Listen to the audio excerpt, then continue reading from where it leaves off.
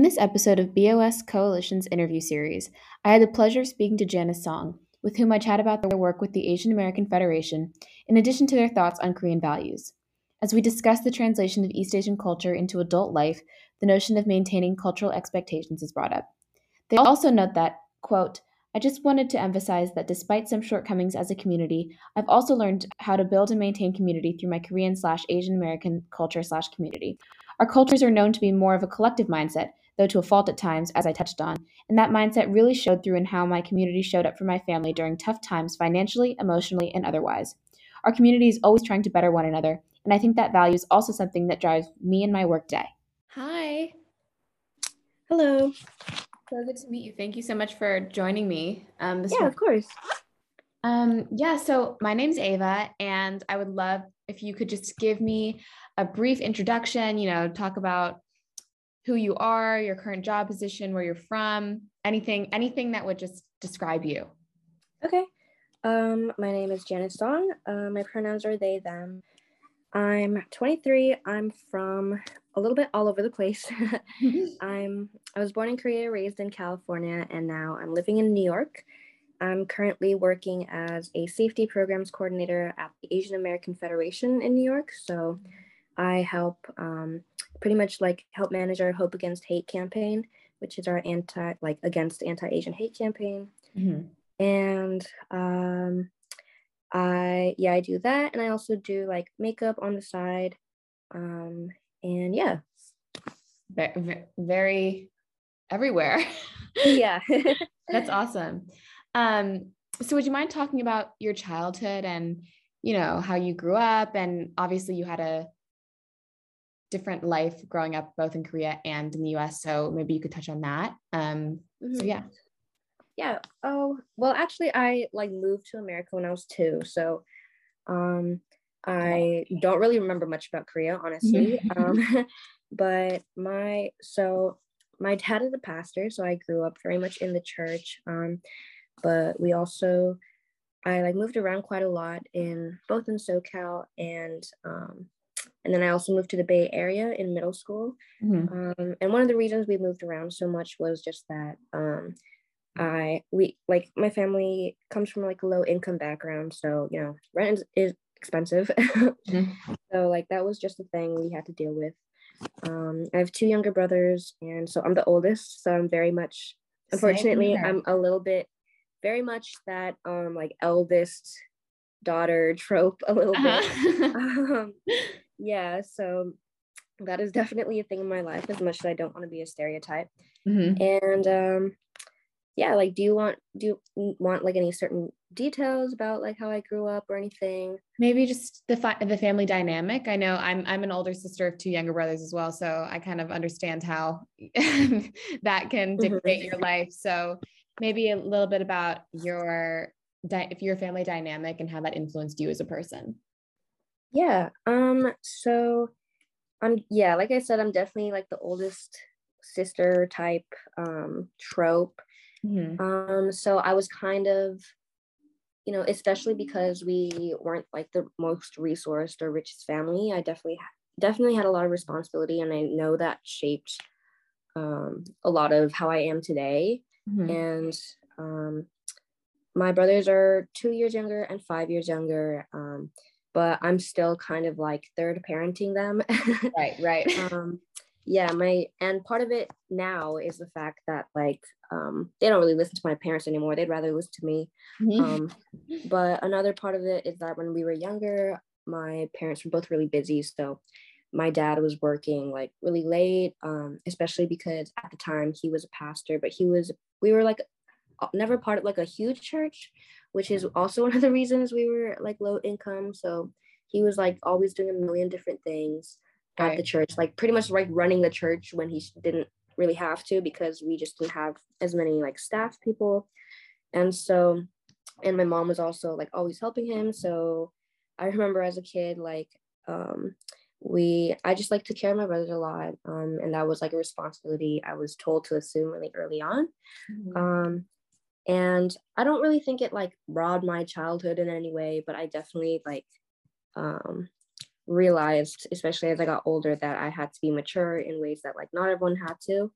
Right. And like learn to like cook meals for my brothers really early on, and like just like take care of them and like make sure they didn't get into shit. Yes. and um and yeah, so like my brothers and I are like fairly close. But it's interesting, especially I think this comes from like Korean culture. Like we are really close, but like not necessarily affectionate. Exactly. Yeah. And I Right. think that's like a common thread in a lot of like more traditional Asian families. Mhm. Um, and even with my parents, um, it was family dynamics wise, like my family has always been close, as in like we will always have each other's backs. And I know that even like as a 23-year-old, my parents are always telling me, like, you know, you can always come home, like Mhm. whatever is happening, you can always come home, and this is your home. And like that's something I do really appreciate. Yeah. They've always been like pretty open in that sense, but also in certain ways like they are pretty traditional. So um like growing up I was told very much like, you know, don't dress like this, don't do that, you know, especially because we're Christian too, so like Christian plus Korean, I think that's a very interesting dynamic. For sure. And um and yeah, so that's kind of how I just kind of grew up as like the older, like eldest daughter, like golden child. I had a lot of expectations on me, especially because not only was I the oldest daughter, I was also the pastor's daughter. So I was like very aware that it was a kind of visible like position in my community. Like people were always telling me like, oh, you're the oldest, you're the pastor's daughter, so you gotta like, you know, like behave yourself, or just like um be a good example. So I was kind of like taught to just like get good grades and be really nice and take care of everyone who's younger than me. Right. um, and I don't think I necessarily resented it at all. You know, that's something I just did because also I ended up having high expectations for myself. um, but also, you know, that is a lot to put on a child. Yeah. I um, totally can understand that. yeah, so like, you know, growing up I had some processing to do later on. But I think based on that type of background, and the fact that my family is a little more traditional in certain ways, later on in the future, like I ended up really having to just sit down with my family and like talk to them about like communication and like Yeah. emotion, and like how as a family we don't really talk about our emotions, but I need that, or like I need communication that's very explicit, that's not very, you know, the traditional Korean way. It's kind of funny because my dad was saying like, you know, like we're Korean, we just don't do that. Like, you know, you see someone having a hard time and you like, you don't say anything, but you're just there. And then that's something my dad said, and I was like, well, I'm telling you, like even while growing up, that like going about things that way did not help me, and I don't need, like I can't have something like that anymore. Like I need communication. And it wasn't until I was older that we kind of really got around to that. But you know, that was something I realized because, you know, growing up my parents were kind of like traditional, like, you know, I got spanked and shit, like Mhm. so yeah, it's, you know, very that type of upbringing. Right. Yeah. Right. Hmm. And you kind of touched on this, but how do you think your heritage influenced the person that you are today? And I'm sure, you know, there were obviously cultural values that shaped the way your parents parented you and the way you Hmm. were brought up, but kind of how that like permeated into your life, even as an adult. Yeah. Yeah. um yeah, I think Korean culture is really interesting in that like um there are a lot of like hidden expectations almost like, and I think this is true like a lot of like East Asian cultures, like people have high expectations of each other. You're supposed to kind of be perfect, you can't really expose your mistakes. um and um and I don't know, I think honestly I feel like I could talk about this forever. I think there are a lot of ways like our cultural background kind of like influenced the way I was brought up.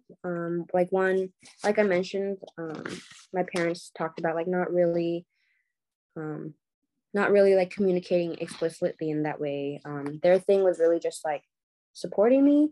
And I think, you know, thankfully they weren't the type of parents to be like, you have to be a doctor when you grow up. They were a lot more like, just be happy, and like make sure you're like safe and like not poor, not too poor. And so like in that way, I think that was kind of a departure from the typical like Asian, like, you know, model minority type thing that a lot of people kind of fall into. Right. But I think like, wait, let me try to like think and like elaborate on this a little better. I feel like in one part growing up, because of my culture, I was very proud of like who I was and my identity. That was one thing my parents never let me forget. Like, they didn't really like, you know, I got packed like kimbap and stuff like that for school, and like it wasn't. And I packed Korean foods, and I wasn't like embarrassed. So I never had that like stereotypical like, ooh, Asian lunch thing. And I was never like, I did when I grew up in SoCal, I did go to a lot of schools that were pretty like white people heavy. Yeah. But I never really felt insecure about my identity because my parents, and I think having also like a Korean church community helped in that like I was around my culture a lot. So, you know, it wasn't something I was like insecure about or like unsure about. There was a lot of like cultural pride. But at the same time, there were ways that like despite that, because we were still like from a different culture, I remember my parents, you know, we spoke English to my parents at home, even though I spoke Korean. My parents speak Korean to me still. And part of that I remember was my parents were saying like, well, my mom was saying like, you know, I want you to speak English well because if you can do English well, like you can go really far in this society. Like people won't make fun of you for your accent, and like if you can do English well on tests, like you'll go really far in school. So I do remember that. And you know, like now I have retained like a lot of my Korean, but unfortunately my brothers haven't, so that's like a little bit sad. And that like despite having that cultural pride, we still felt those pressures growing up in California. And I think just like other ways are like culture kind of influenced my growing up was definitely, I think definitely like I think Koreans are very particular about like public presentation. So like, you know, especially in a Korean Christian church, like I had to dress very like modestly, and be very mindful of how I treated people around me because Koreans gossip. Yes. Koreans definitely gossip so much, but they act like they don't, you know. I think that's it's kind of like, you know, all cultures, it's kind of like the auntie culture type thing, like the ajumas always say shit. But that was also something I was very aware of. It's like, you know, don't act like this, don't dress like this because people will look at you and judge you. Or like, I think another part of it was that I am like female bodied. So like, another aspect was like, you know, as like being raised woman at the time, even though I now identify as non-binary, like I'm still very much femme, and I, you know, a lot of like dangers do come with that in our society, unfortunately. But the way I feel like a lot of Korean culture kind of goes around it is like shaming the woman, and like, oh, don't dress like that because men will look at you, or you don't do that because men will look at you. And instead of being like, well, why are the men looking at me like that? It was like the woman's fault. So I do remember a lot of that growing up. Like I was very like, you know, what you might call like a tomboy. And I was like very rough as a child. Like I would like roughhouse with guys and like, you know, do all sorts of things. And I had a lot of people tell me like, oh, you can't do that because you're a girl, or like, you know, don't act like that because you're a girl, and things like that. And I just remember a lot of like, I have to be conscious of what people, how people perceive me or how people are judging me. I think that's like very much within Korean culture still. Like people are very afraid to, maybe not necessarily afraid, but there are a lot of like, societal expectations on like behavior. And like if you look like very different, that means certain different things, or like you're a little more like not mainstream. So like, people are just kind of unsure about that. Mm-hmm. And I think even now, like, I think I definitely pushed that as I got older because, I just figured myself out and I decided I don't really give a fuck about what people are thinking, and it doesn't matter. And at the end of the day, I'm going to be objectified by men. So I might as well just be how I want to be. and, and I think in like, especially like, I know that how I look at right now, like right now I have like 5 facial piercings and like I have green hair and I wear like very loud clothes, and I realize that and I'm always in platform boots, so I know that like I don't look the most conventional. And I think when my mom initially saw me kind of going that direction, she was a little like afraid, I think, just for me. And also I remember when I first got like my nose piercing, she was like, oh my gosh, like you can't go to church like that, people are going to see you and like talk and blah blah blah. And I was like, well, I don't understand why it matters if other people talk. Like, and I brought some points against her, like church is supposed to be you can come as you are, blah blah blah. Right. Why does it matter so much about what people are thinking? Those Korean ajumas shouldn't be talking shit anyways. So I eventually like wore my parents down. At this point, they understand that this is very much my self-expression, and I think they've listened to many of my points that I brought up. But I think like I don't think that was all just because they were Christian. I think a lot of it was that Korean culture of like kind of conformity. And like a lot of it too was like, oh, if you dress like this, it reflects badly on your parents. Or like if you act like this, it reflects badly on your parents. So I think that's also a big thing in Korean culture is like you're so tied to like your family, and you can't like, it's kind of like that, I'm thinking of that Mulan scene, like dishonor on your family. So like it's very much, especially as the oldest child, you have to like kind of bring honor to your family. And I think initially my parents were worried that if I looked a certain way, people would think I wasn't doing that.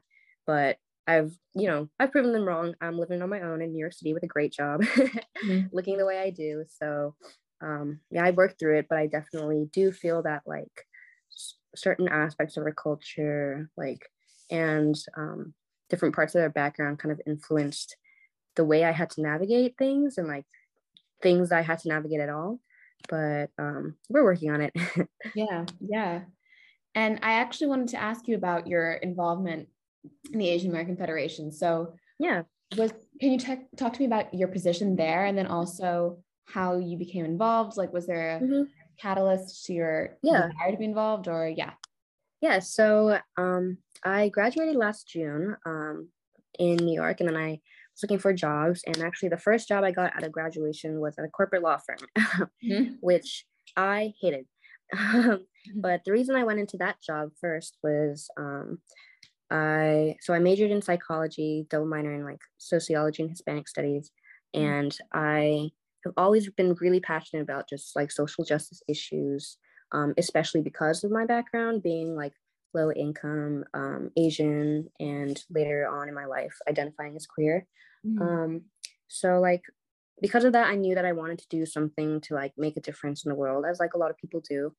And initially I was like, okay, I will try and go to law school, get the information I know that is really valuable, albeit like expensive, and try to do things that way, because in today's society, like having that sort of status unfortunately does help a lot. So I got this like corporate law job. I was like pretty much like a paralegal, and I hated it because I felt that it was very pointless to just be doing like corporate work where millions of dollars passed in front of me, while in my personal life I was helping out with mutual aid and people were begging me for like $10 every day. So it just felt very detached from like the reality of the world.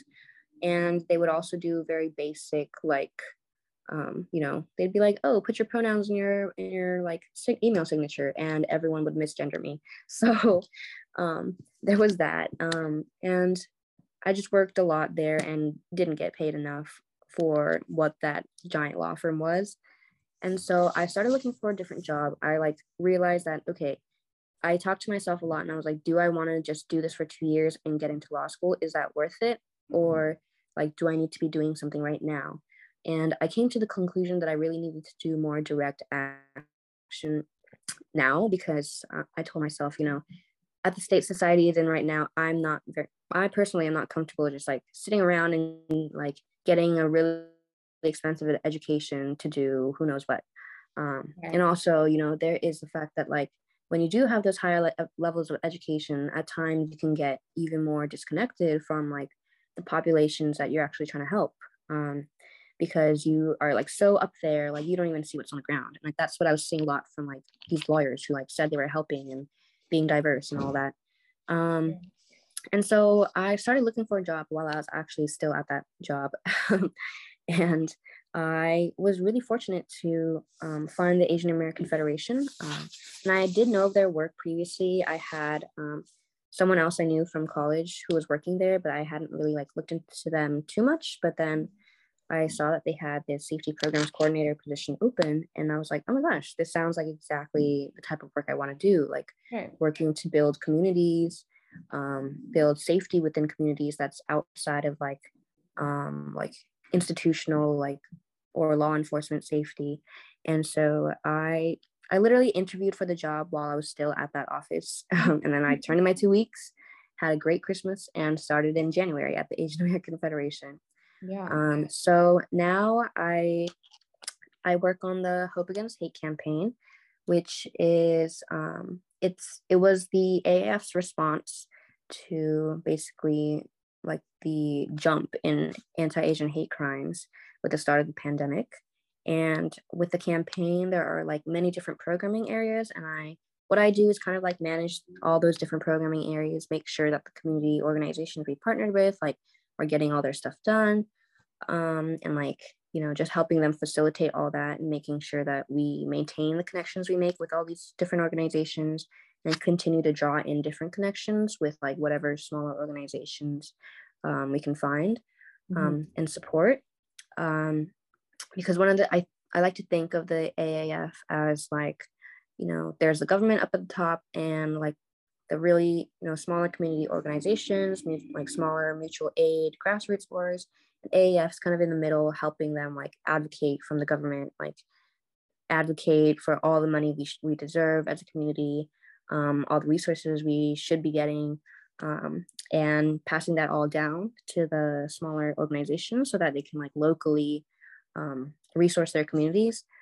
And as part of the campaign, we have like a reporting form that's been centralized and translated so that people who are uncomfortable with law enforcement or like unable to like reach law enforcement can like have somewhere to report. And we can also collect data because we know that not all hate crimes are reported like that. Right. Yeah. And yeah.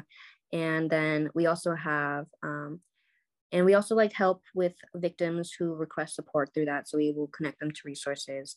And then I also help. And then there's the community safety program, which is like underneath like the Hope Against Hate umbrella.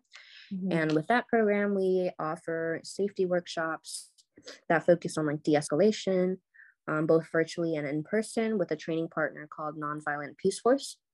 And then we also have safe zones where with our community organizations, they like partner with different businesses, community centers, faith centers to either be a place that just hands out resources to people about our Hope Against Hate program and the different resources they can reach out to if they need help. And also like to literally be a safe haven if like someone is feeling unsafe on the streets. Right. And then we also have the community companion volunteer position, which is where people can sign up to help with protective accompaniment. So like safe walks or like language assistance, like during of like our content or during our workshops. And also just general community outreach, which is like canvassing for these safe zones or just helping out at different events we have. And AAF offers all these programs, but we like kind of like funnel people to different organizations. So we have administered grants to like 33 different organizations, and they all kind of manage the local runnings of each of these program areas. But AAF kind of like oversees it all to make sure everything's running smoothly and that each organization has the resources they need. So that's kind of like my job, like doing running all of that. Yeah. It's a lot. Sounds like a lot. And yeah, but I really do love it. I really enjoy it because this is exactly the type of work I wanted to do. Like, and I get to talk to different community leaders like every day and connect with all sorts of people and just figure out how we can work together to, help our community. Because in New York City, the Asian American community is one of the largest growing, but we are the least resourced in comparison to like the other other ethnic groups. And I also get to like speak directly with victims, and like, that is really tough. It definitely takes more of like a mental emotional toll than like a corporate job would have. Mm-hmm. But, since it's something I'm very passionate about, and since my workplace is so like, everybody I work with is so kind and everybody checks up on each other all the time. So we've really fostered an environment that's very, very loving and very like, not too hard to work in. It's even if we have like a ton of things to do, because we are a large federation in terms of like the work we do. But I think right now there's only like 18 of us. Mm-hmm. And yeah, so that's kind of how I got into it. Yeah. So I was also wondering, you're a very passionate advocate. So can you speak on the issues that are dearest to your heart? And I know obviously you're really passionate about Asian American, like stopping the Asian American hate. But advocacy doesn't just stop there for you, it seems. So what are you really passionate about? What's your opinions about? I think one thing that's really close to my heart is just like all the issues that come with income inequality, just because of my personal low income background. Mm-hmm.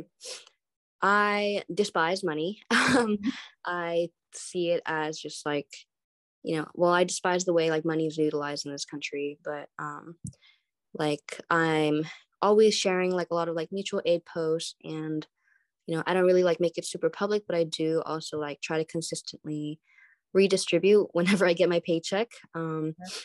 And yeah, like all the issues that come with that in terms of like, I think, that's a very broad issue with income inequality comes like housing issues and like just like, like regular resources that we are like missing. And I think that's, that definitely comes from a very personal spot. Mm-hmm. And then I think also just like racial justice in general. And not only just for the Asian American groups, but also especially for like Black Indigenous folks. Right. Because at the end of the day, they are the most like marginalized folks. Like historically, they have like the roughest history in America. And until those groups are really fully liberated, no one else is going to be, because, if people continue to see folks who aren't white as the other, then there is nothing really that's going to be solved. Mm-hmm. And on top of that, I think those are like kind of my top two. Like from those stem a lot of different issues, of course. Right.